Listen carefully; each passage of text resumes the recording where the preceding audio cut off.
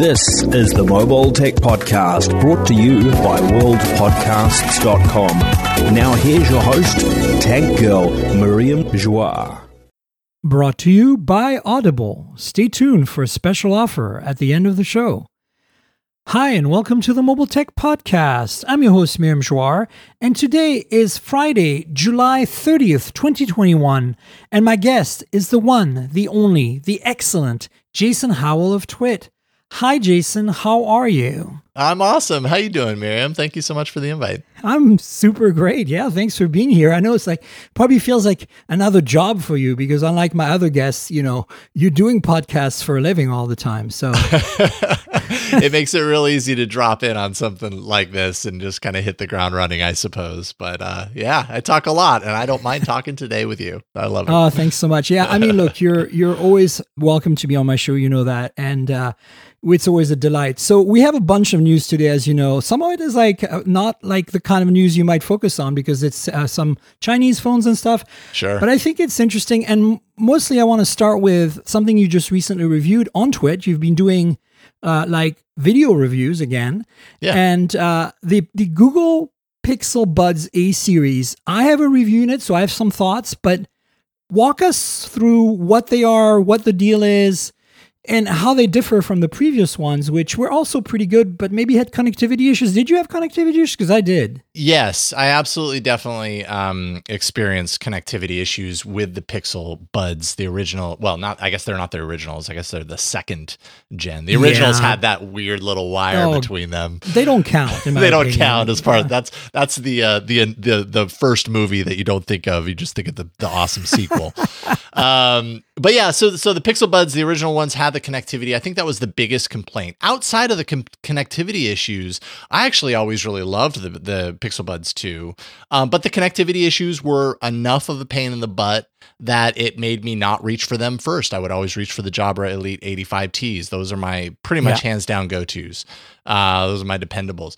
But then the Pixel Buds Series A came out, and obviously the deal here is that these are less expensive, $99. So this is essentially Google taking its A series approach that we're used to seeing in their Pixel phones now with the 3A and the 4A and applying it to the earbuds.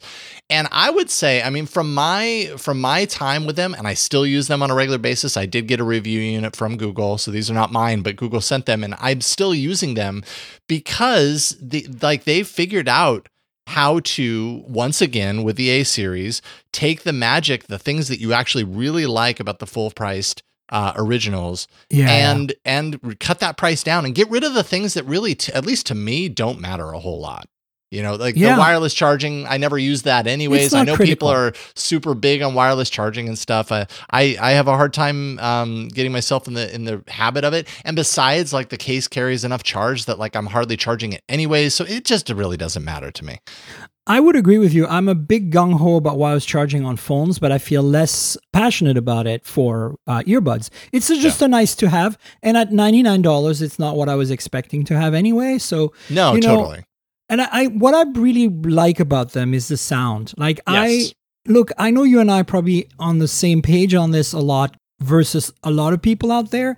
We both we both come from an audio background and we both like a very neutral presentation.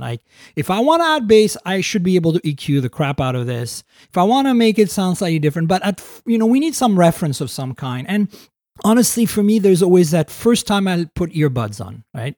And I go okay, I will not need to EQ these. That's my test. If they can pass that test, sure, there's going to be variations in soundstage imaging and all that, but if they can pass that, I do not need to EQ these out of the box test. Winners. And guess what? In my opinion, I feel that way about the previous Pixel Buds, but also these. And that is, if you're somebody who loves audio and is picky about this is a good choice because of that, regardless of everything else. Yeah, I mean, you're looking at a price point of $99, and the true wireless earbuds, I mean, all you have to do is go on Amazon and you'll see the prices are all over the map. Anything that's in the $30-$40 range, I mean, is better than nothing, but you're probably going to be sacrificing at least a few major things in order to get there. There are some that, that are able to buck that trend, but $99, as far as I'm concerned, is an excellent price for truly dependable, good sounding true wireless earbuds. And I think that's exactly what the Pixel Buds Series A are. They made them with lesser, let's put that in air quotes, lesser materials. They made it with all plastic instead of having some metal, so there's, from that perspective, some people might look at that as a downside, but honestly, it makes them lighter. They're a little bit smaller. I would say they're a little bit more comfortable in my ears. The thing that you don't have, if I remember correctly, is the swiping up and the swiping down for volume, which I never really used. Some people are really not going to like that. For me, it's not a huge deal, but I can see some people, like I tend to reach for my phone for more than like play, pause. And, I don't like, for me, if I had to like hierarchically name the controls, like I think play, pause, maybe Google Assistant, and maybe changing noise canceling if you have ANC, like so you can turn it off to talk to people. Yeah. Because I am picky about the positioning of my earbuds. So taking one out immediately means I'm going to have to readjust it later. And so I know it's a bit rude, but if I can have a conversation, it's clear to them that they can hear me. Like if it's just very brief, I'll leave them in. If it's like more than like 10 seconds, I'll take them out because I don't want to be rude. Me too. I'm taking them out as a courtesy as well. But that's why I love the Sonys, for example, right? Like they're different price point, but even the headphones do this where you can cup one ear with your hand and the capacitive thing realizes that you're holding down and it turns off ANC briefly while you're holding it down. Nice. So like, especially on an airplane, like, I think I'm trying to remember which side it is. See, I haven't flown enough. I can't remember anymore. But you cup one side like this, and then it goes into reveal all the sounds and actually amplifies the ambience. So you can actually have a conversation with someone very briefly. So, when they're asking, do you want a bottle of water as they're walking down the aisle? Like you don't have to take off your headphones. You can just tap cover and just go. So some earbuds have that feature, and I love that. And so to me, those are the hierarchy. Like the next track, previous track is probably something I never do on the earbuds themselves. It's nice to have, but I really don't even need it. Yeah. So I think some people, though, the volume on the earbuds, they want it. And so if that's who you are, you're not going to be very happy with those. I mean, I feel like the beauty of the Pixel Buds 2, and then by extension, the Pixel Buds Series A, I would say the killer feature for me has been, especially in the pandemic, when everything shut down, if I wanted exercise, I was going out for a run. And that was about the time that the Pixel Buds 2 came out. And I realized just how awesome it is to have hands-free assistant in the earbud itself for making changes like volume. So if I'm running, I don't have to pull out my phone and make an adjustment. I don't have to with the original ones. You don't even have to touch them. Yeah. Like swiping while I was running was very inaccurate. Instead, I just say, hey, G, turn volume to 30%, and boom, it does it. And being able to do that in that scenario is like game changer. So awesome. So, and you still have that with the Series A. So 100%. For me, the big issue, the reason I'm not making a Series A part of my regular rotation is comfort. And I had the same problem with the original Series 2. And I noticed I said the original Series 2 because I don't want to count the very original. Yeah. The little horn thing that helps you keep it in your ear, like I have them here in front of me, but this thing here, right? Like this, the little hook. The camera will pick it up, but this thing is a little. By the way, I looked into cutting it off because it's silicone. It actually is part of the audio cavity. It's hollow, so it adds some sort of audio path. Oh, interesting. I've not heard that. So before. I don't think anybody should cut it. First of all, unless you want to change the way they sound. But the other thing is, I just don't find them as comfortable. I honestly find the stem type of earbuds way more comfortable to me. Like I don't like having too much inside not the canal part, but the part just outside the canal. Yeah, right. And those are still pretty acceptable to me. Like, don't get me wrong. I think like I can wear them for a while, but I compare them to every single earbuds, whether they have a silicone tip or not, that have just the stem, and it's night and day for me, like the comfort. My go-tos, to be frank right now, if I want non-ANC earbuds that are like comfortable and to me sound absolutely phenomenal for the money, is here, the OnePlus Buds, not the Z. These are the cool blue-green ones that were not sold in the US. Got it. Review unit. These they don't have silicone tips. They just sit on the edge of your ears, just like the original AirPods. And so for some people, that's immediately a no-go. But for me, I know I'm going to get ambient sound with that. No problem. I mean, I'm not really using them in an environment where I need noise canceling. And I have noise canceling. I have another choice for that I'll get to. But I think that those, to me, if you have a chance to listen to them, Jason, the sound quality on them is, I think, the best of the bunch right now. Interesting. In that sub 99 price point of branded ones. There are a few on Amazon, as you said. Like, Amazon is such a jungle when you come to these. There's so many choices. And you don't want to go there because you're like, am I going to get ripped off, right? Right. And I have a pair here from, I don't remember the name of the company, but for those of you watching on video, I'll put it in the video. And for those of you who are listening, I'll put it in the show notes. But basically, I have this pair here, and it's like $49 or something, and has ANC, and they sound great, and they're comfortable and everything, and they're no-name brand again. So I think you said that. There are some that will surprise you. These were sent to me because, I get like at least a pair of these True Wireless Chinese earbuds a week sent to me. And and it's like a lot of them are complete disasters, but these stood out to me. Like I was like, okay, I can live with this. This is fantastic. But anyway, back to the buds. For me, I think this is a great product. If you can deal with the comfort issues, which I have small problems with, sound is tops. I think battery life is pretty solid too. What's been your experience there? Battery life, yeah, it was fine. I would say it was pretty uneventful. Like there was nothing that really, I didn't like about the longevity. At the same time, I wouldn't say that they were the longest lasting true wireless earbuds I've experienced either. They're very middle of the road, I would say. You got it. 100%. But it's going to be adequate. I think most people are not going to balk at this. It's totally. Like, if you want 10 hours, buy some Buds Plus or Buds Pro or from Samsung. I remember which one. They have insane life, right, on the Buds themselves. But again, the Galaxy Buds to me just don't sound as good as the Pixel Buds or as these OnePlus Buds. And again, I want to make it clear to the audience, I'm not talking about the OnePlus Buds Z here or the new Pros that are coming. I'm talking about the ones that originally came out last summer. The original ones, yeah. Yeah. And speaking of $99 Buds, we're going to segue slowly to another product, but I want to bring up this thing. I've brought it up before, but TCL. Okay, TCL makes earbuds, and these here are the 600 Move Audio S600, and they're stem based. These are $99 with ANC. Oh wow. And I believe they have wireless charging as well. And they sound superb. So here's the thing. TCL is kind of like, I think, the undiscovered little gem of the earbuds world. Every single pair of earbuds I've ever had from them, from like their $39 all the way to now this $99, has been superb audio-wise. Now, comfort wasn't always there, and some of them didn't have, obviously, ANC, and some of them don't have silicone tips, and some do, like these noise-canceling ones do. But do yourself a favor. I can connect you, if you want, Jason, to the folks at TCL PR. You need to get those. They are unbelievably good, all of them, for the money. Wow. And yeah, this $99 price point for I think this is where we're going. Noise cancellation. I mean, and this is what we're going to talk about next. But seeing more and more, it seems like the active noise cancellation is the feature that's now coming in droves to this price point. We're going to see more and more of it, but it's such a great feature to have. I mean, it's not just on like $50, no-name special Chinese brands like the one I showed earlier. And then, of course, if I want the best, I go to this, right? The Sony's, right? The WF-1000XM4s, and they are really big. I find them very uncomfortable because of their size. Yeah. But if I fit them properly, I was on an airplane.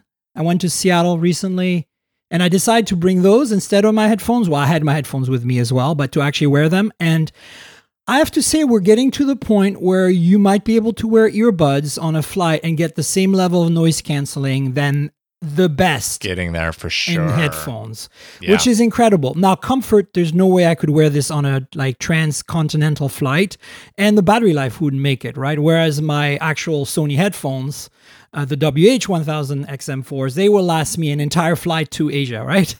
And back, in fact, on one charge. Wow. So it's it's 30 hours, right? So but I think, honestly, we're at the cusp of, I'm an audio person, like, nothing beats this, right? I got Bayer Dynamic here plugged in, right? Like that's what I want to do, right? But the reality is when I walk to the corner store to get something, OnePlus Buds, I don't have to worry about ANC. I'm just kind of listening to a podcast, whatever. Yeah, totally. Different situation. And if I'm on an airplane, I want noise canceling. There's no way. I used to wear Etymotics, like in-ear monitors on planes, wired, and it was just like having to disconnect, getting caught, like the cord, having to remove the thing when you're talking to people, like they're IAMs, right? So they're like, I've got custom molds, like you know how hard it is to remove those. No, none of that happens. So I think that wired is just. I used to be the headphone jack all out person, and I'm at the point now. I'm like. I don't know how you feel, Jason, but I'm like, the wireless world we live in, like especially with like higher end products that support things like aptX and especially the lossless aptX and LDAC, right? For codecs, like the sound quality is so good that I don't feel like we're losing out too much by not having headphone jacks anymore. I mean, I was a huge hanger on for the headphone jack as well. And at a certain point, I started out of curiosity, more like from a career perspective, like I probably should be reviewing some of these just to know instead of like talking badly about them all the time because I'm like hanging on to old tech. And it didn't take that long. Of course, the scene, the landscape of true wireless earbuds has really improved in a short amount of time. Like you said, sound quality's improved, noise cancellation coming, a lot more convenient in connecting, and fast pairing and all that kind of stuff. Now I'm at the point I'm totally like have switched camps where I'm like, okay, I don't know why I would use a wired other than if I truly wanted to get like, superior sound out of my thing. But let's just face it, like as much as as important as that is to me and as important as I say that is to me in my day-to-day, movement through life, I'm not doing a whole lot of that right now. It's a lot more about being mobile and being easy to use and fluid. So as long as the sound is not just good enough, but maybe a little bit better, that's kind of where my level has landed. And I feel like they've definitely gotten there. For me, the sound quality becomes critical. Like, first of all, I need that initial, okay, the EQ is correct. Right. I will not use them unless I can tweak the EQs. So the Sonys, for example, they do not sound right to me. From the get-go. They're a little too bass heavy. Like, it's not a minor fix, but because they have let you EQ in their app, but better than that, the EQ lives inside the earbud processor. So the setting in the bud sticks to the earbud. So if I pair them to another phone now, I have the same EQ, right? That's a huge deal to me. Like, nobody else is doing that. Most of the EQ happens in phone. I want the EQ to happen in DSP, in the earbud, and Sony does that. So to me, that's why the Sonys, even though they don't sound perfect to me from the get-go, they don't pass my transparency test. I can tweak them easily because they're really high-end, so the drives are very flexible. And I tweak them, and it stays in the firmware until I do a factory reset, and I'm done for the life of, life of the product, right? Yeah. So, but again, they're $300, and here we are talking about ANC at $99 with the TCLs, and OnePlus is coming out with Buds Pro that are $150, which I thought they were going to do that $99 price point with ANC, right? Because you know how aggressive their pricing is, and yet they're going more after the AirPods, right? And the more pricey ones. So it'll be interesting to see how that pans out, because here's the segue. $99 can get you these nothing ear ones with wireless charging and ANC. I think the audience knows what's going on here, but Jason, in your great podcast voice, walk us through what is nothing, what's going on here? Well, Carl Pei, who was a co-founder of OnePlus, walked away from OnePlus, a year ago, I guess? Yeah, about that. Everybody's like, why? What's going on? There've been a lot of exits from OnePlus in the recent years, so it's been kind of curious. Well, Carl Pei started talking about this company that he was building, a hardware company. It was hard to know initially exactly what he was going to do. Everybody just kind of assumed, he's going to do his own phone company, and maybe we'll see that eventually. But started talking publicly about true wireless earbuds as being the first product. I kind of always felt like that was to a certain degree, true wireless earbuds have become a total commodity, and so it's kind of like, all right, so you're just going to put out another pair of and the differentiator was going to be the fact that it was see through, that you could see the circuitry or whatever underneath. And I mean, now we have them. They were officially announced, and then the reviews embargo lifted for the Ear One earbuds by Nothing, which I'm still not used to a company called Nothing. It still feels weird every time I say it, but there you go. Well, thanks for that. Wow, that was such a rundown. That's why you're such a pro. But look, the reality is I've got a unit coming in. So folks, I will let you know on the show at some point what I think. In the same way as I just told you what I thought of the Pixel Bud A series and the Sonys, which I think are phenomenal once you tune them, right? So my big question with these is going to be the sound. Like, can they deliver what I consider that I do not need to tweak its sound, right? So we'll find out. But look, I'm excited, not because there's this Calpe and it's teenage engineering, which, come on, like, Sure. We both love what they've done. Whether you look at Playdate, that little game console with a little crank, or you look at the cool. OP1, the which I think is going to become a classic synthesizer if it isn't already. I mean, it's still getting software updates 10 years in. 10 years, guys. In synthesizer world, that doesn't seem long, but in tech world, like the guts of that thing have got to be crusty and old now. Yeah, and if you look at any video of the OP1 on YouTube, I wish I had one. They're so expensive, especially secondhand now. They've actually gone up in value. I don't know if you saw, Jason, but oh really? But people, because they stopped making them for a while, and they've released a new batch recently. But that was sold out in a second. But the thing is, have you ever seen how seamless and beautiful the user interface is on this thing? It's got an OLED panel on it. It looks like something that came out last year. It's 10 years old. The design. That's pretty impressive. And the logic and the chips that are running the thing, it just blows my mind. So when you have Teenage Engineering, this Swedish company behind the engineering and the design of this thing, like that combo, Calpe, and knowing that the investors are people like Casey Neistat who have really good taste and are smart, and people like Tony Fadell who did the iPod at Apple, right? Like, I'd hate to overhype things, but the hype is somewhat justified. But now, of course, they need to deliver, and the reviews seem to be very positive. So I think, for me, it's just past that does it sound right out of the box test, because the design, I mean, it's incredible. Like, I think it was Marquez who pointed this out on his video yesterday about his review. If you open up a pair of these earbuds I was showing you earlier, all of them, the Pixel Buds, anything, it's all full of glue, right? Like they held together by glue. This is also held together by glue, but it's transparent, so you don't want that glue to be visible. Think about the challenge of manufacturing that in quantity at that price point and have it look that clean and perfect. Like, you can actually see the components, you can see the circuit board, you can see everything in there. It's kind of insane to me. Now, the case is a little less, over the top in terms of its transparency, but also transparent and cool. And wireless charging, I was not expecting wireless charging at $99. Like, absolutely, honestly, totally agree. ANC, I kind of thought somebody was going to crack. I mean, TCL obviously did. And by the way, the ANC on the TCLs is fine. I just think that it's not Sony good, but whatever. Like, again, for me, sound quality becomes only critical, like super critical when I'm doing long-term listening or professional work, right? So that's why I wear the Sonys on these long transcontinental flights, because the headphones, they sound so great. But, for like an hour, I'll live with not the best EQ, it's fine. So we'll see. For me, the test will be the sound. But I think from everyone we've heard so far, right, every review we've read, it seems like design is tops. And ANC works fine. It's not the best, but it's acceptable. It's within parameters for $99. For $99 especially. Yeah, absolutely. Yeah. And then the other thing, and honestly, that's the thing. Like, when people say ANC, like, I have a whole bunch of ANC earbuds to play with, and it varies wildly, like from just very basic to like Sony level, like everything goes away.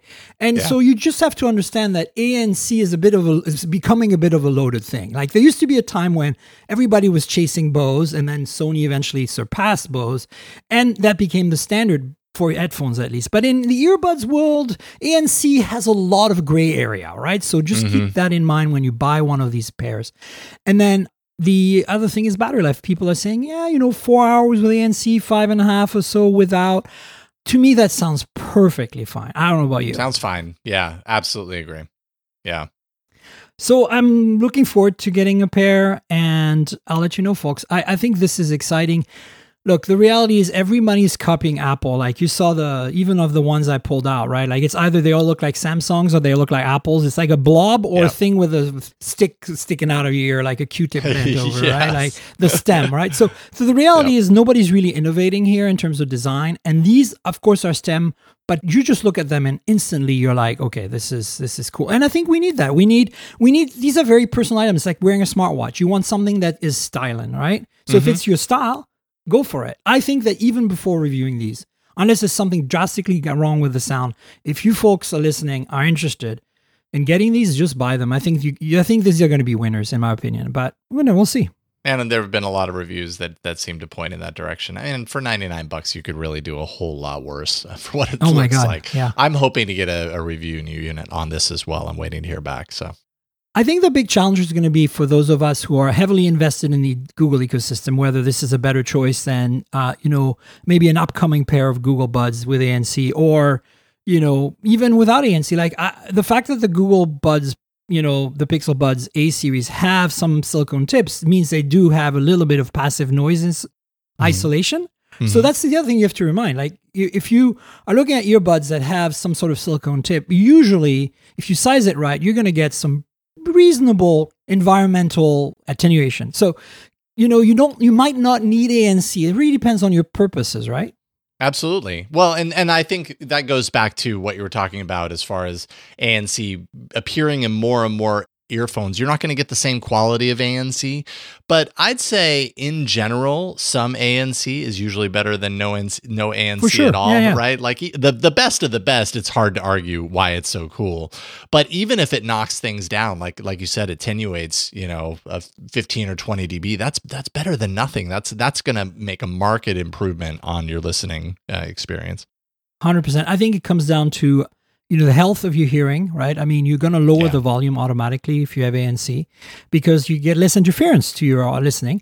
And also it's, I think the other thing that it helps with is just, keeping that stress level down, especially if you're running around, like you're already kind of like outside taking public transit. You got a lot on your mind, like having some peace and quiet in addition to your podcast or music or whatever it is you're piping through those earbuds, it's just going to feel more serene and you're going to benefit from that, right? Basically. Yeah. And I should also mention just really quickly, since we've touched we've covered a lot of ground as far as like a lot of different types of earphones, true wireless earbuds, and we've mentioned the randomness that's found on Amazon. I'm sure you've mentioned this at some point, but scarbir.com, SCARBIR.com is a really great site for basically, I think it's just one person that has taken it upon themselves to review like all of those knockoff, Chinese that's earbuds. Amazing. And really scrutinizes them and can tell you like under $100, these are the best ones you're going to find on Amazon. So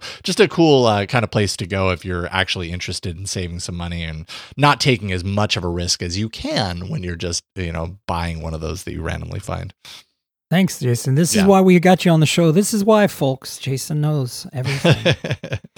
Yeah, we'll check it out. So let's talk phones for a bit. Let's start with China and make our way slowly back to the US and US market. Sure. A lot of my audience is from India and from Asia and Europe and, basically places that speak English or are fluent in English. And so, these phones matter there and they don't matter too much here. But as you know, I kind of like these, getting my hands on phones you can't find as commonly in the US.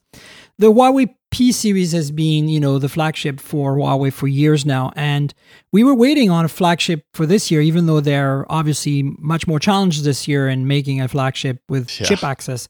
And so the P50-series was finally announced. And I think it's a big deal because, Snapdragon 888 instead of a Kirin chip, like what a bomb, right? Yeah.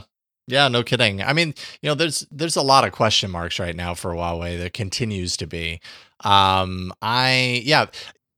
as a brand is a brand that I've not had hands-on access in quite a while because, it just doesn't appear, through our show. We talk a lot about what Huawei could be or what could have happened if things worked out differently for them. And man, I just feel so bad for the company because the quality of their hardware, these phones included, things just look awesome. And I'm sure there are in other parts of the world, it's not as much of as an inhibiting factor, but not having Google as part of this relationship, I know they're trying to do the best that they can, but my goodness, what a way to cripple a company.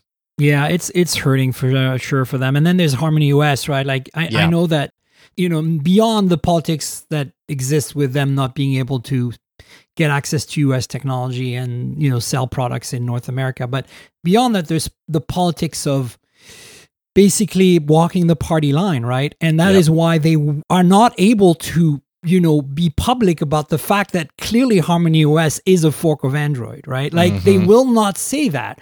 We have proof it is.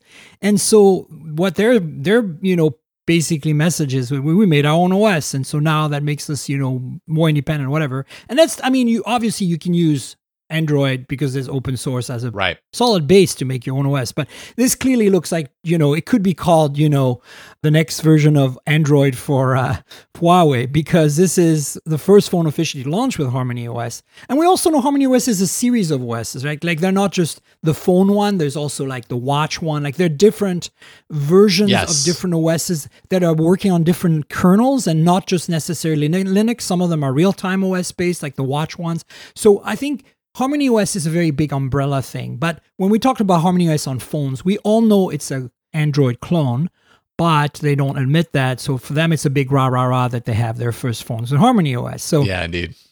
But what got me excited here is that excited and kind of like wowed was like Snapdragon 888. So they're going to be shipping some phones with the Kirin 9000, I think in their local market at first. And when they run out, it looks like for the rest of the global market at least, and probably in-house in China as well, going to switch over to Snapdragon 888, but with 4G only. So 5G disabled, it looks like. Ouch. I mean, well, and this is one of those, like, on paper that feels like that hurts, but in like practice and in reality, we were just talking about it on All About Android just this last Tuesday, like just the fact that 5G, continues to be this thing that we're seeing more and more phones supporting. Oh, yeah. So it's becoming less and less of a challenge for consumers to just happen to have a phone that supports it.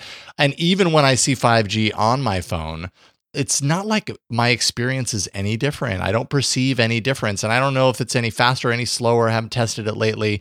But regardless, anything that I'm doing really doesn't, at the end of the day, require those faster speeds. So it's kind of a moot point. So not having 5G is painful on paper, I would say, because there are going to be some people that look at this and go, oh, well, but that's the future. Why would I buy a phone that doesn't, support the future? But the practicality is that it kind of doesn't matter. It doesn't matter so much. But for a company that is together with Qualcomm one of the pioneers in 5G, this has got to hurt. Like it's got to feel difficult to be able to articulate that. But I think they have to because, otherwise they can't get those Qualcomm chips. Basically, that's the deal. Like they can get Qualcomm chips as long as they don't use the 5G part. So there you go. In terms of the phones, there's a P50 and a P50 Pro. The P50 Pro has a 6.6-inch AMOLED, 120 hertz, and it's like that weird resolution that they've been using for a while now that slots between 1080p and 1440p, meaning 2K. So it's like 1228 or whatever, 1224p, like depending on the panel you're looking at. The P50 has a 90 hertz, slightly smaller 6.5-inch version of that. Batteries are 4360 and 4100 milliamp hours.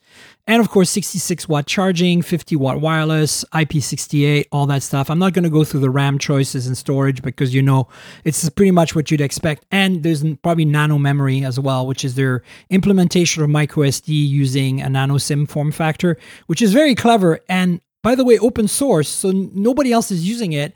I wish people like other companies would jump on that. It's such a clever idea, But then what's really interesting to me is the cameras, because the P series is a P for photography. That's always been what it is. And this is making my eyebrows rise a lot, because hear me out for a second here, Jason. Okay.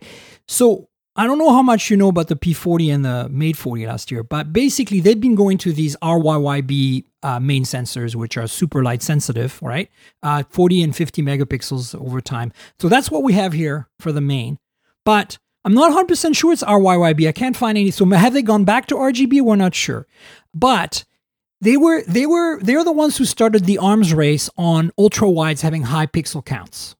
So they went with 20 at first, and then they went to 40 last year. And so we were all expecting they'd stick with that.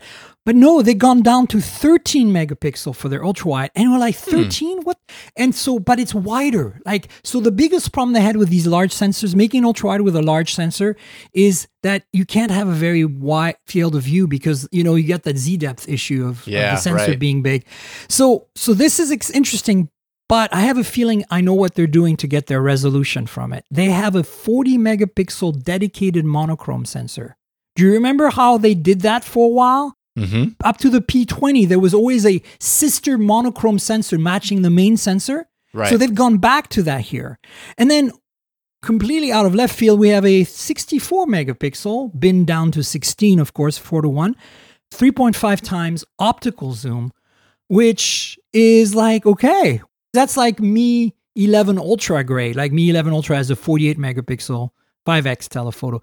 But so far we haven't announced a P50 Plus with dual telephoto like they did the P40 Plus last year. So maybe that's happening, maybe it's not happening.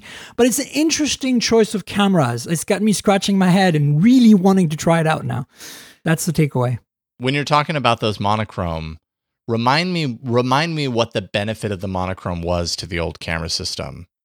Dynamic range and low light. So that's also why I'm thinking maybe they switched to a 50 megapixel main sensor that's RGB instead of RYYB, and they're getting their image dynamic range data augmented by the monochrome sensor. Yeah. Also lets you do, because you don't have to have the Bayer filter, right? So you can have big pixels that are just dedicated to gathering light and nothing else. Right. But the other thing that's interesting is that you can now do monochrome photography, which if this is a Leica branded camera system. And if you're Leica, monochrome photography has always been one of the things you do. So I think this is interesting. And that's why I want to see how it develops, especially that ultra wide. They get a wider field of view, but how are they going to get the level of detail they used to have? I bet you by augmenting with the 40 megapixel is what I'm thinking. And then the non-pro has a 50 megapixel main sensor as well, and has a 12 megapixel telephoto, which is 5 times optical, and a 13 megapixel ultra wide again. So it looks like they've gone to 13 megapixel ultra wides. That's the thing now. So there you go. And there's the design choice that we're seeing more and more of the large circular. Yeah. With multiple lenses inside. We're seeing more and more of these phones doing this. Yeah. Actually, it looks really cool. I love the design. Yeah. I like it. The prices really quickly these are Chinese prices, $927 for the Pro and $695 for the normal. Clearly, they're aiming for flagship here, and I'm sure these are like aluminum glass, all the things super, super refined, like the 40 and the 30 and the 20 before that. So I'm excited simply because photography, and last year I reviewed the P40 Pro Plus. I reviewed it for Gear Diary 6 months in. After using it for 6 months, and not as a main phone, it doesn't have GMS, I can't do it. But man, that camera, I still think it beats the S21 Ultra. And the S21 Ultra, as you know, is a freaking monster. It is. But the P40 Pro Plus it does things that we've never, it blends multiple sensors in a way that nobody else does. And I think that was part of the Kirin special sauce too. I'm not sure they're going to be able to do quite the same thing with the 888, which is possibly why the camera setup here is looking very different, is because they might not. Oh, that's interesting. Remember, they can't run their own algorithms because they don't have their own ISP. And as a very highly integrated company, it was all very much everything under their control before that, right? Like Apple. Yes, indeed. Absolutely. So it'll be interesting to see how this develops. I hope we don't see a step backwards in terms of image performance. But speaking of Chinese phones, I have to mention the Poco X3 GT. I have a review unit coming. By the way, I have a P50 review unit of some kind coming sometime. I don't know when, but immediately coming in the next few days, I have a Poco X3 GT with a MediaTek Dimensity 1100, which is not the top tier because there's a 1200. But look, this is going to be a pretty fast phone. And the reviews so far seem to say that this is super quick. And wow, I'm always on board for an affordable, quick phone. I've heard so much excitement and energy around the Poco brand. It's great. Once again, and as with a lot of the brands that actually we're talking about in today's show, I have not had firsthand experience with any of the Pocos, but I've certainly heard a lot of people who talk very highly of the experience. What is it about? What do you think? Just touching on a comment you made as far as MediaTek and liking what they're doing lately. I'm still kind of stung by this like legacy belief that my experiences with MediaTek phones in years past has always been, subpar and has been limited in a number of ways. What has changed? What has changed for you as far as that's concerned? I feel that there was a transition with when they rebrand the chips from Helio to Dimensity, basically the 5G chipset.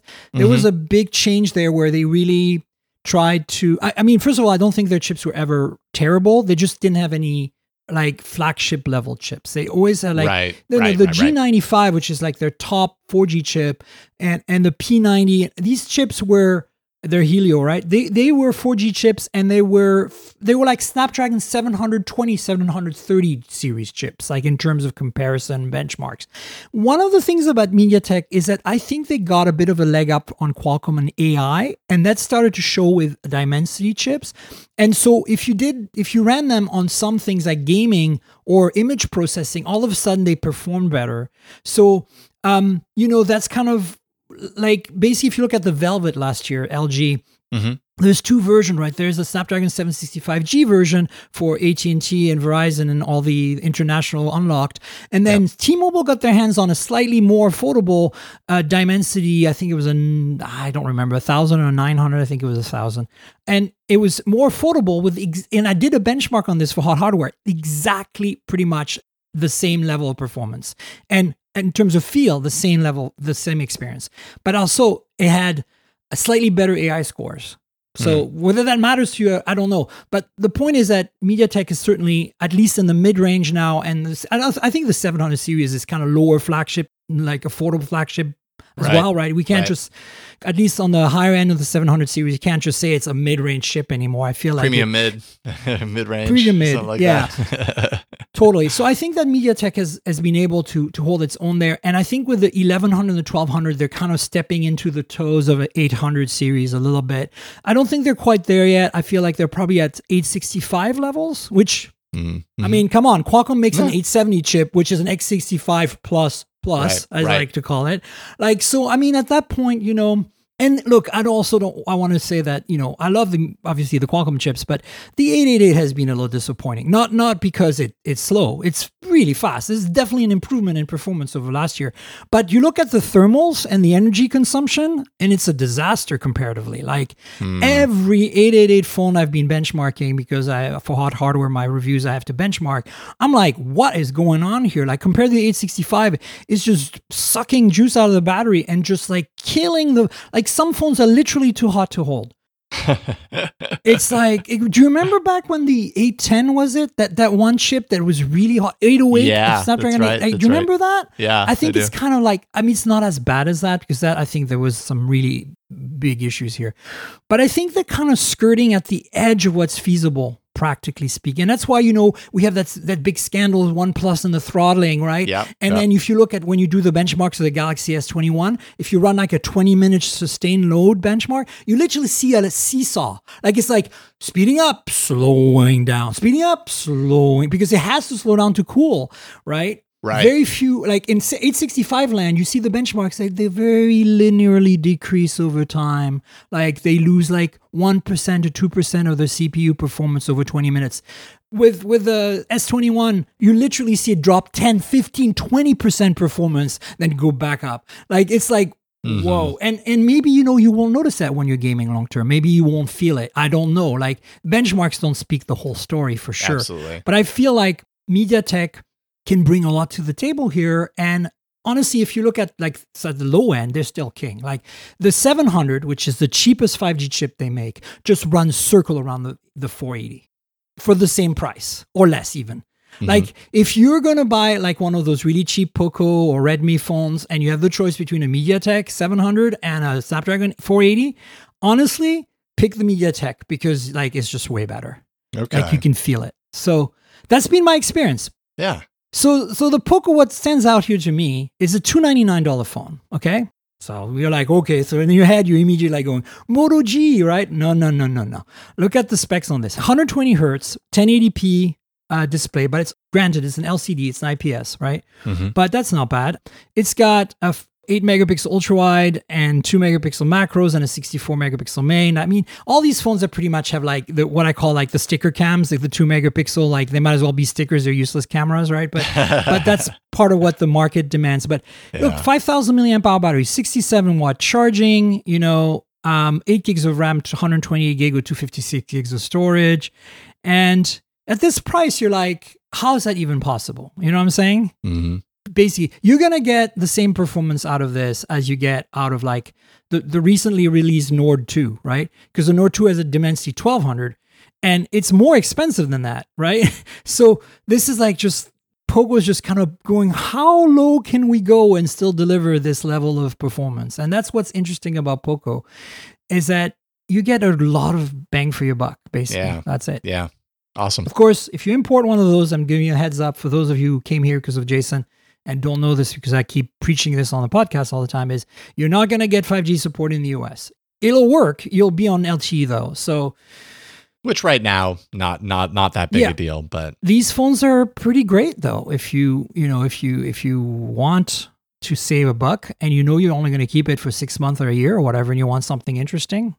Yeah. And Poco is part of Xiaomi, and Xiaomi has really, really gotten it down in terms of imaging performance. So the cameras are really good on these phones. Like, this thing doesn't have OIS. Don't expect flagship level of performance. But look, even the OnePlus 9 doesn't have OIS anymore. Like, so, I mean, it means that it's going to be a little softer in low light, but you're going to have to really pixel peep to see the difference.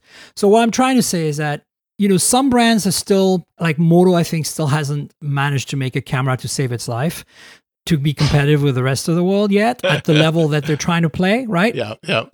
And OnePlus is close, but Xiaomi has shown, like with the Mi 11 Ultra and stuff, that they're up there with Apple and Google and Huawei and Samsung now. And whether that's going to translate into this Poco X3 GT, I don't know. I mean, it's obviously more affordable, right? You're not going to get the same optics and sensor quality here than you get on a flagship, but they do make flagships, so. No matter what, we're spoiled in cameras as far as these phones are concerned, especially like in this price range. It used to be that if it was a $300 phone, like give up as far as expecting any sort of photo quality. And wow, how that has changed. We've really come a long way there. Yeah. The next one I want to talk about, and again, this is about a specific technology. This is the Axon 30 5G with a second gen under display camera. So last year, the Axon 20 5G, I think it was, had the first sold publicly under display camera, and the quality was coming out of the camera was pretty poor. And more importantly, you could see the area. If you look carefully, like at certain angles, you could really see the cutout. Like it was a little uncanny valley looking and not quite, polished enough yet. You got to start somewhere. Well, ZTE could say we're first, right? That's kind of what they wanted. Yeah. So that was the shtick. So with this one, I haven't seen it. I have a review unit coming in, so I'll let you know.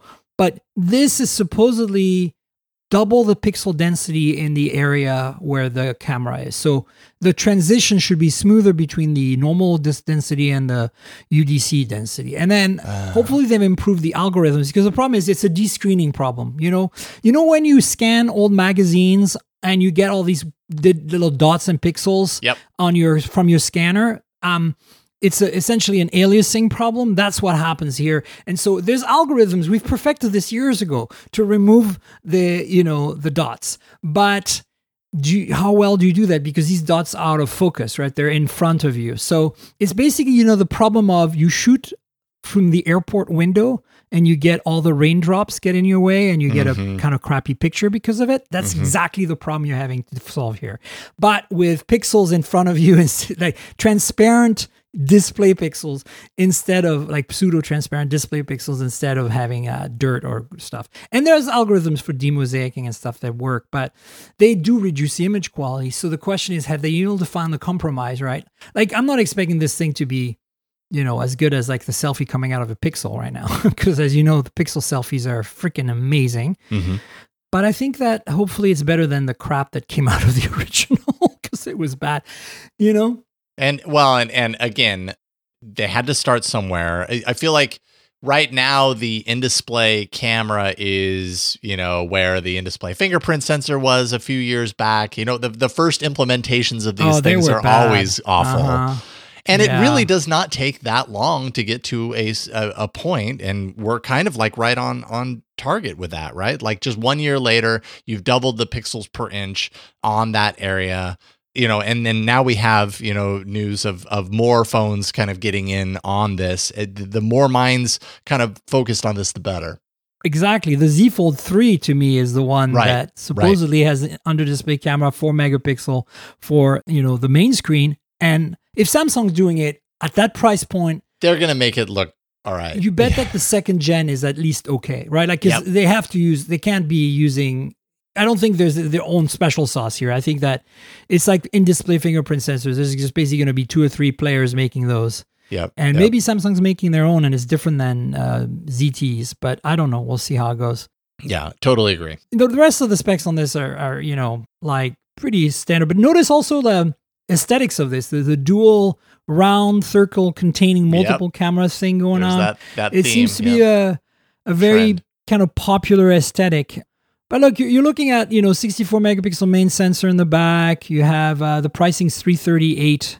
That's the starting price for the 6 128 gigabyte and $476 for the 12 256. And it's got an AMOLED panel, which is nice. Obviously, you need that for an under-display anything. So 120 hertz refresh rate. That's nice too. It's a 1080p panel, of course.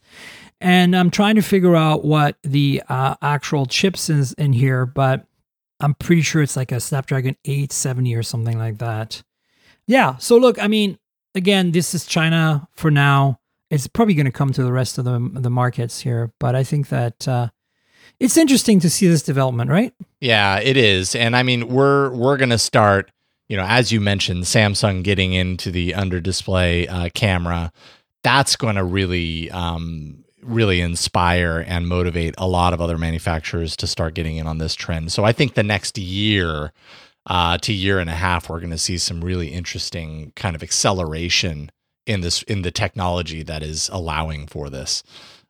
So yeah, this time next year, I'm going to be super interested to see kind of what, because I think by then, most of the quirks are going to be figured out as far as it's concerned. Exactly. So we're coming closer and closer back to North America now with the Moto Edge 20 series. Now, this has been launched globally now. This is not a US announcement, but we know this phone has been leaked and rumored for a while, and we know it's coming.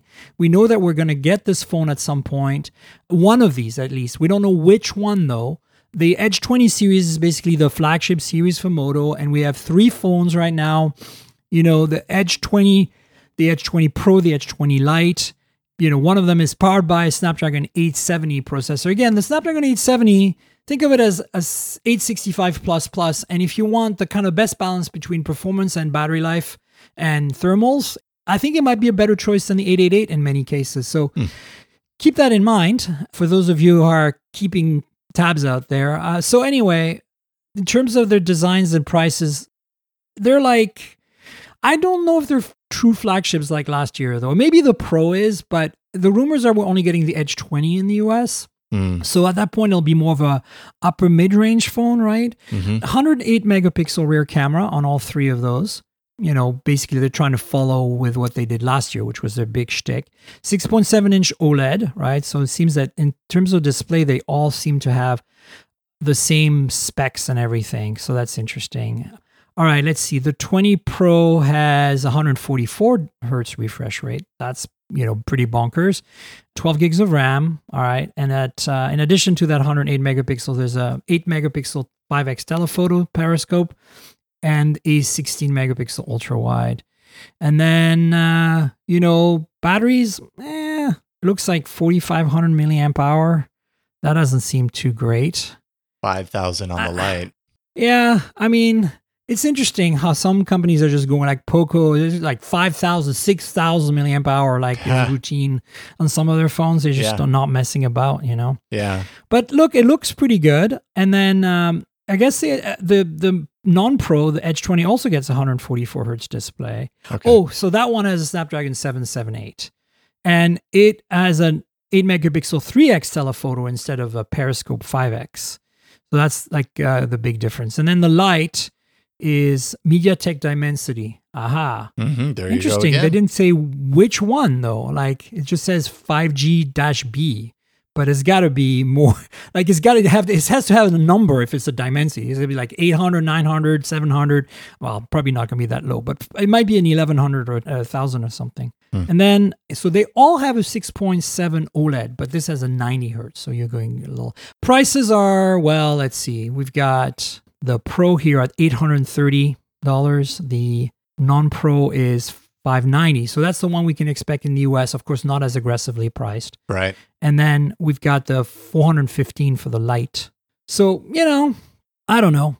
Do you find excitement in the Motorola phones No. these days? I find it really hard to get excited about Motorola phones right now, and which is such a bummer because, man, at one point they were all the excitement as far as I was concerned, and right now it's they've kind of hit this saturation point where every time they release with just so many different variants that it's almost hard to track. It's hard to track everything that's going on, and as a result, it kind of becomes less exciting. I mean, these look like fine phones, but that's just it. They look like fine phones. Yeah, you know what I mean. And I'm honestly worried that it's hard to tell from the photos that these aluminum and glass, because one of the things that made the Edge series last year so nice with that they didn't skimp on premium materials and build quality, right? Yeah. Like, don't get me wrong, a lot of people put their phones in cases. It's because of the endless debate. Is plastic bad? No, it's not, but it depends how you do it. And unfortunately, right now, my biggest gripe is when companies try to emulate glass or emulate metal with their frames or their back panels to look like glass or metal, they just don't like it. Do plastic unapologetically, right? If you're going to do it, that's how you want to do it. So, yeah. Or vegan leather, which you have the option here. Exactly, 100%. What's interesting to me, though, here, Jason, is that all three of them don't have an edge. Remember, the thing about the Edge was that it had a curved display. Yeah. Right? They're really a waterfall on the side. And they're called Edge, yet, well, they don't have an Edge display, which, honestly, I prefer. That is interesting. I prefer it, too, totally. I've totally come around on that. There was a time where I thought that waterfall thing was pretty neat, but now, like, it just gets in the way. I find it interesting, though, that that's the direction they're going. And definitely the light one looks like plastic to me. Like it just looks like another Moto G to me. Yeah. And that's the thing, you're right. You were saying you can't get excited. And then I want to because I know they can. Yeah. Like, again, like we talked about this a little bit, earlier. It's like the Edge Plus last year was a really nice phone, but that partnership with Verizon just killed it for so many people. And at that price point, you could buy a Samsung Galaxy or an iPhone on another carrier. So of course you weren't going to get the Edge. And then the cameras were good for Moto, but they weren't good enough to play with the rest of the team. You know what I'm saying? Totally. And then you're like, okay, like how we keep repeating these things year after year. I mean, I was so glad they came out with a flagship last year. Finally, a flagship from Moto. But and now I feel like they kind of got more negative reviews because of the partnership with Verizon. The camera's not quite being up to scratch, and the sales didn't reflect their expectation. And now they're kind of regrouping away and kind of going more premium mid-range or affordable flagship with these. And I'm like, no, like what you need to do is what OnePlus did. Go all out, right? What you need to do is just come out with a phone like the rumors we're hearing about the Pixel 6 Pro. Like, just do it. Yeah. And stop this Verizoning all the time. Like, yeah, they can't help themselves though. They can't help themselves. I know. With Verizon. And I think the only way they can get a phone in a carrier right now is through Verizon. I think AT&T and T-Mobile are not going to touch them with a 10-foot pole, right? Yeah. Anyway, then there is the Nokia XR20 rugged phone. The only reason I brought that one up is because it's finally official and out and available and all that stuff. And I have no issues with that phone whatsoever. I'm 100% on board with this phone. The specs are fine. The ruggedness is good. It's arguable that you can probably get similar ruggedness in everyday life with a good OtterBox case or something. Absolutely. But, this has been tested to be thermally stable at high temperature and like in the the water for a while and things that probably the auto case might not be able to withstand. Granted. But where I have a problem with this phone, and this is what kills it for me, is the price. $550 for a Snapdragon 480. Like, well, how do you tell that story? How do you market this? Yeah, well, I mean, this is not that far out of the realm of what we've seen as far as rugged phones are concerned, though, which probably speaks to exactly what you were saying as far as just getting a good OtterBox case and getting a decent phone for the same price range. Because rugged phones, more often than not, at least in my experience, are way more expensive than your traditional phone, obviously, because you're paying for that ruggedness, and way less spec. You almost don't, so often I look up a rugged phone, I'm like, oh, wow, it's running Android 10 or something, something's afoot, or the processor is, 2 years old, even though it's being released today. And you're like, okay, well, you're starting with a severe disadvantage if you're buying into that now. And then coupled with the price tag, which is always just more than what you're used to paying for a phone with similar specs on the inside. Granted, again, you're buying it for the ruggedness. So is that valuable enough to you to overlook all the other places that it falls flat? It's a hard sell when $500 buys you something like the phone that, I'm reviewing for Hot Hardware right now, the Red Magic 6R, which is a $500 essentially affordable flagship / gaming phone hybrid. Yeah. It doesn't have the shoutiness of a gaming phone. It looks more like a normal flagship, but it has the guts, like it has trigger buttons and stuff. And it's $500 US. It's sold officially in the US. It has 5G for the US and it has a Snapdragon 888. Now you're going to say it's not rugged, right? And it's the opposite extreme. Like, the software isn't really that great on that phone. Like, you're not going to get updates. It's Nubia, it's Red Magic, right? Whereas, with Nokia, you're going to get the updates and stuff. But like when you look at the disparity in specs between these two, it makes this rugged, this paying for the ruggedness part even more egregious, in my opinion. Like, I don't think anybody needs it. And the few people who need it, we have specialized companies that make these rugged phones for them, right? Like Kyocera with the Duraforce series, or Bullet, which makes the cat phones in the UK, right? So Nokia getting into this, they're not very competitive in price to start with, Nokia in the US. And yet they should be, because they're made in China, even though they're a Finnish company, right? And so, like, what they should be thriving is to be more competitive and get some of that piece of the pie that OnePlus is eating. OnePlus and Moto right now are eating alive the mid-range because they're doing really good work there, especially OnePlus. And with LG dropping out, you'd think Nokia would be more aggressive on regularly priced phones, regular non-rugged pricing, right? And they're not. Instead, they're coming out with this thing that, like, I can buy so many better phones and put them in an OtterBox, even a $50 OtterBox than this. Right. And yes, it won't be officially as good in terms of mil spec, but come on. $550 for a Snapdragon 480. I just can't get over that. Yeah. It's just me. You do have the updates though, and I think that's good to see more companies, buckling down on the 3 years of updates. 100%, and they're good phones. There's no doubt. They feel nice. Android One, like really, really great. And the cameras are decent. And this has wireless charging. This has Qi, so that's a nice little bonus, right? Very nice. But I'm still like, having used the 480, it's just not fast enough. Like, you really need to step up to the 690 at least, and potentially. And this is where they should have gone with the MediaTek 700, and the phone would be 450. You know what I'm saying? Mm-hmm. Mm-hmm. But they're not going to do it because they're in bed with Qualcomm or whatever it is. Anyway, quickly, there are rumors that we're not getting a OnePlus 9T this year. Okay. I think that's a chip shortage thing. Must be. I'm not crying about it. Like, I don't know if you had a chance to listen to my raves and rants about the 9 series, but look, to me, the 9 is a failure. The 9 Pro is the phone. But the 9 Pro is also hard to justify when the Galaxy S21 Ultra is so good this year and discounted all the time, right? Yeah, that's a really good point. I did like the 9 Pro. Like, I think the 9 Pro by itself, there's nothing wrong with it. It's super competitive, but then you look at what Samsung is doing with discounts and stuff, and it's just, you can't just justify the 9 Pro anymore, especially since you can only buy the high-end 9 Pro. The reason the 9 is a failure, in my opinion, is plastic frame and the lack of OIS on the main camera. Unacceptable at that price point, even for it's not even an affordable flagship. It's like the Galaxy S20 Fan Edition exists, and that's all I have to say. Yeah. Right? And the right the S21 Fan Edition is coming, and OnePlus, I'm not expecting OnePlus to be the value leader anymore, but this is worse than not being the value leader, in my opinion. This is like an inferior product. Yes, in everyday life, you're not going to notice it too much. You're going to not feel the plastic, and the OIS is only really going to matter in extreme fringe cases. It's just the principle of it. Like, this is OnePlus. Why are you compromising so much? Like, you're doing so well in the low end, honestly, comparatively, right? I mean... And they're selling like hotcakes. Apparently, like T-Mobile is just selling OnePlus N series, Nord N series. Like they can't keep them in stock, so that's working. Great. But don't forget us, the fans, and the ones who are willing to spend $1,000 on a OnePlus 9 Pro. I'd like to see some aggressive discounts for the OnePlus 9 Pro to bring it like $100 less than the S21 Ultra, and then you would actually find like you'd have to think twice, right?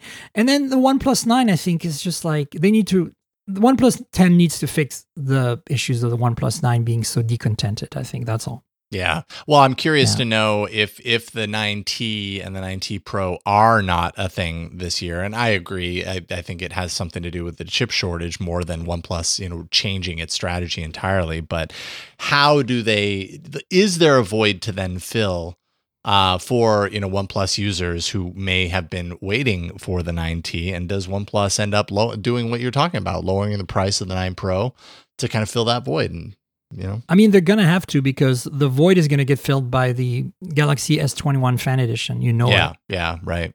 Yep. When that thing comes out in the fall, it's been back and forth because of supply issues, but now it's back on track. So it's not going to come until like the fall, because we're not going to see the event on the 11th or anything like that. But look, I think I'm not going to shed a tear over this. I just want to let folks know if you're looking to wait for the 9T right now, I think you might want to just go and buy a 9 Pro, call it a day. Yep. And then Microsoft Surface Duo 2 leaks. So finally, a Surface Duo with NFC supposedly, and with cameras that are not just afterthoughts. Yep. And a modern processor, like not last year's processor, like the previous one. Right.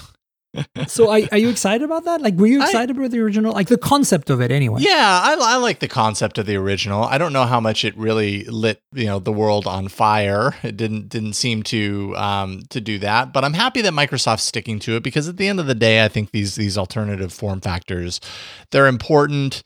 They might not be where everybody is necessarily, but I think they go a long way to informing a lot of things about development and design in other facets of Android and hardware and everything.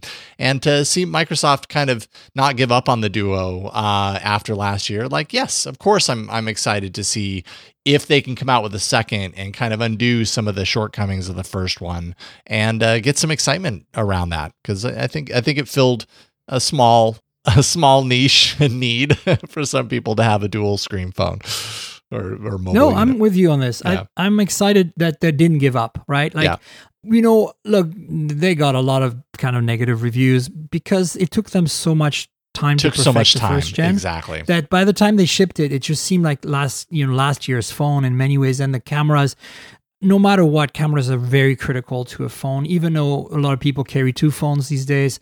Like you can't, right? Especially at that price point. And no NFC.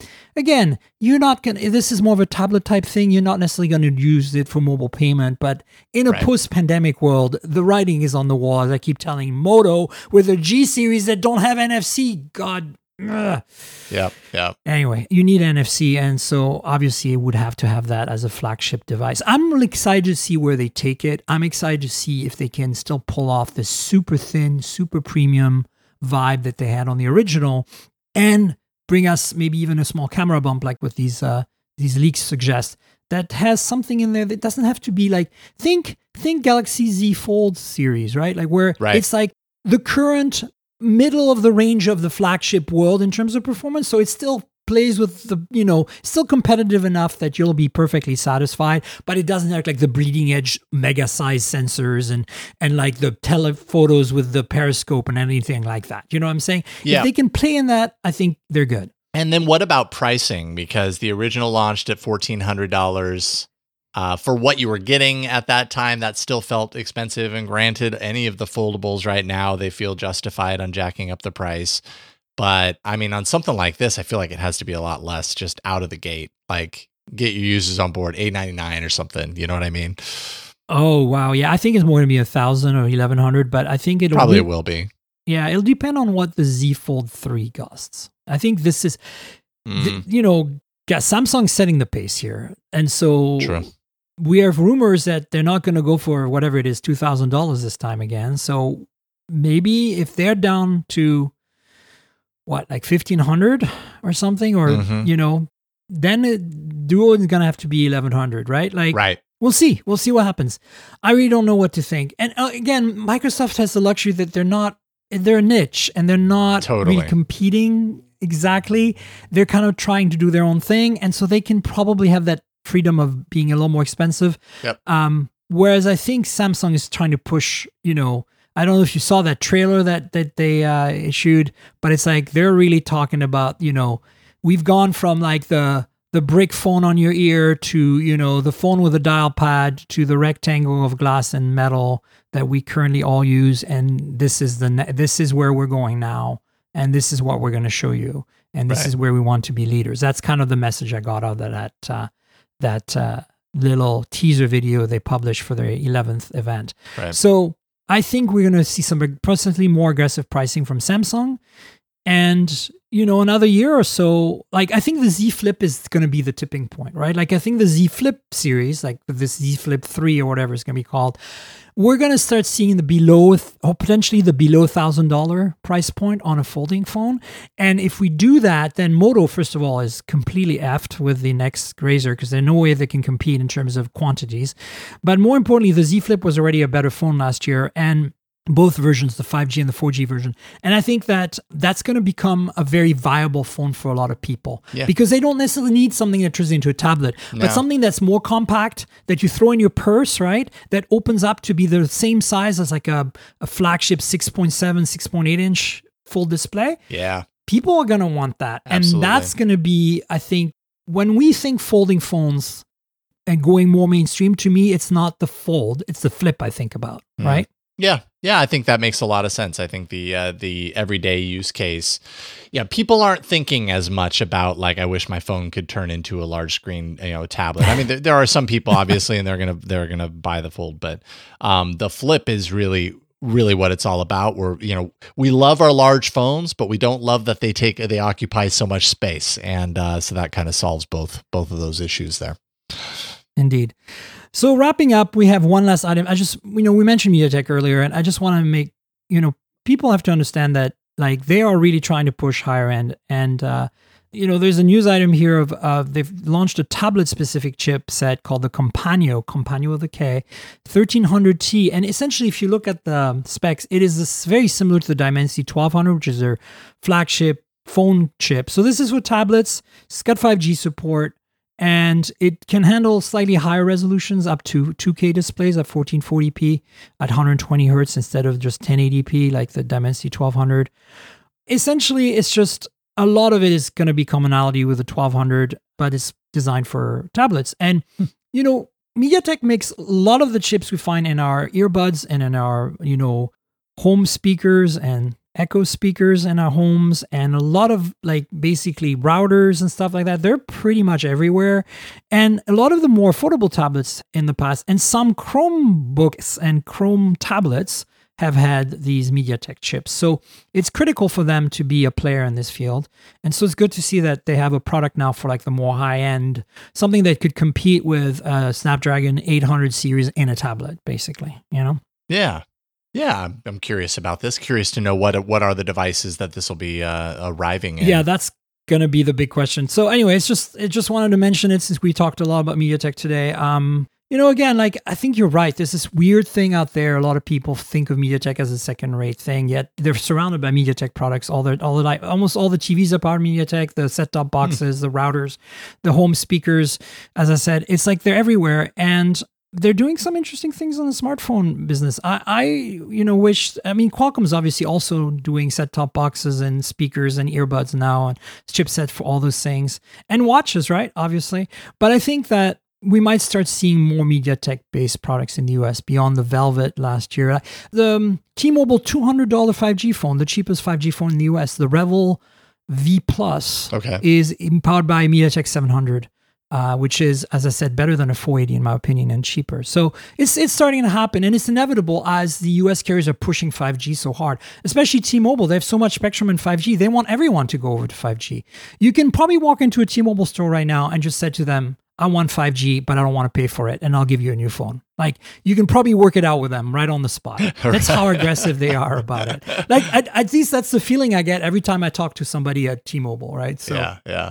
Keep that in mind if you live in the US. Well, Jason, we should wrap it up. Do you want to tell folks where they can find you on the internet, like social media and all the other things you do? Yeah, absolutely. Thank you, Miriam. This has been a lot of fun. And especially, it's always great to get the opportunity to talk about some of the devices and stuff that are coming out that don't get a whole lot of opportunity to talk about. So thank you.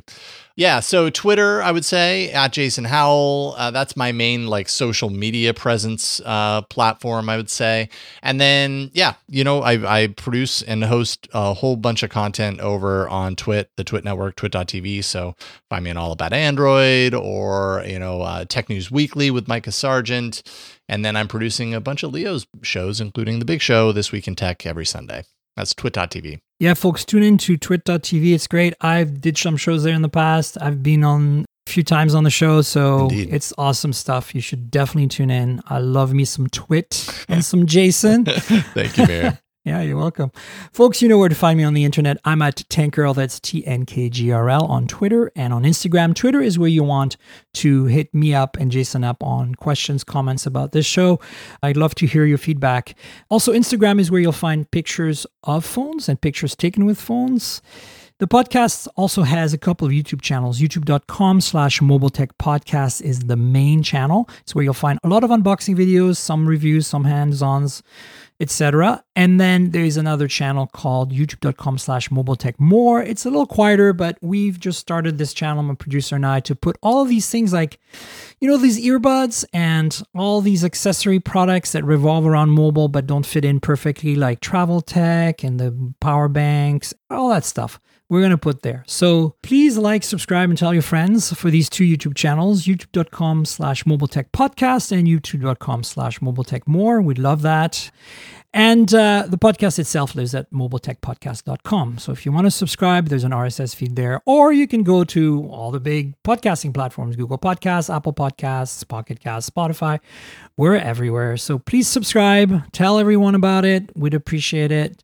There's a Patreon now, folks. So if you want to see this show on video rather than listen to it with Jason and I, just right there, raw, uncut, like just basically from beginning to end with no edits, published the same day, this is your chance to get that on Patreon. We also have a Discord channel, a bunch of other perks.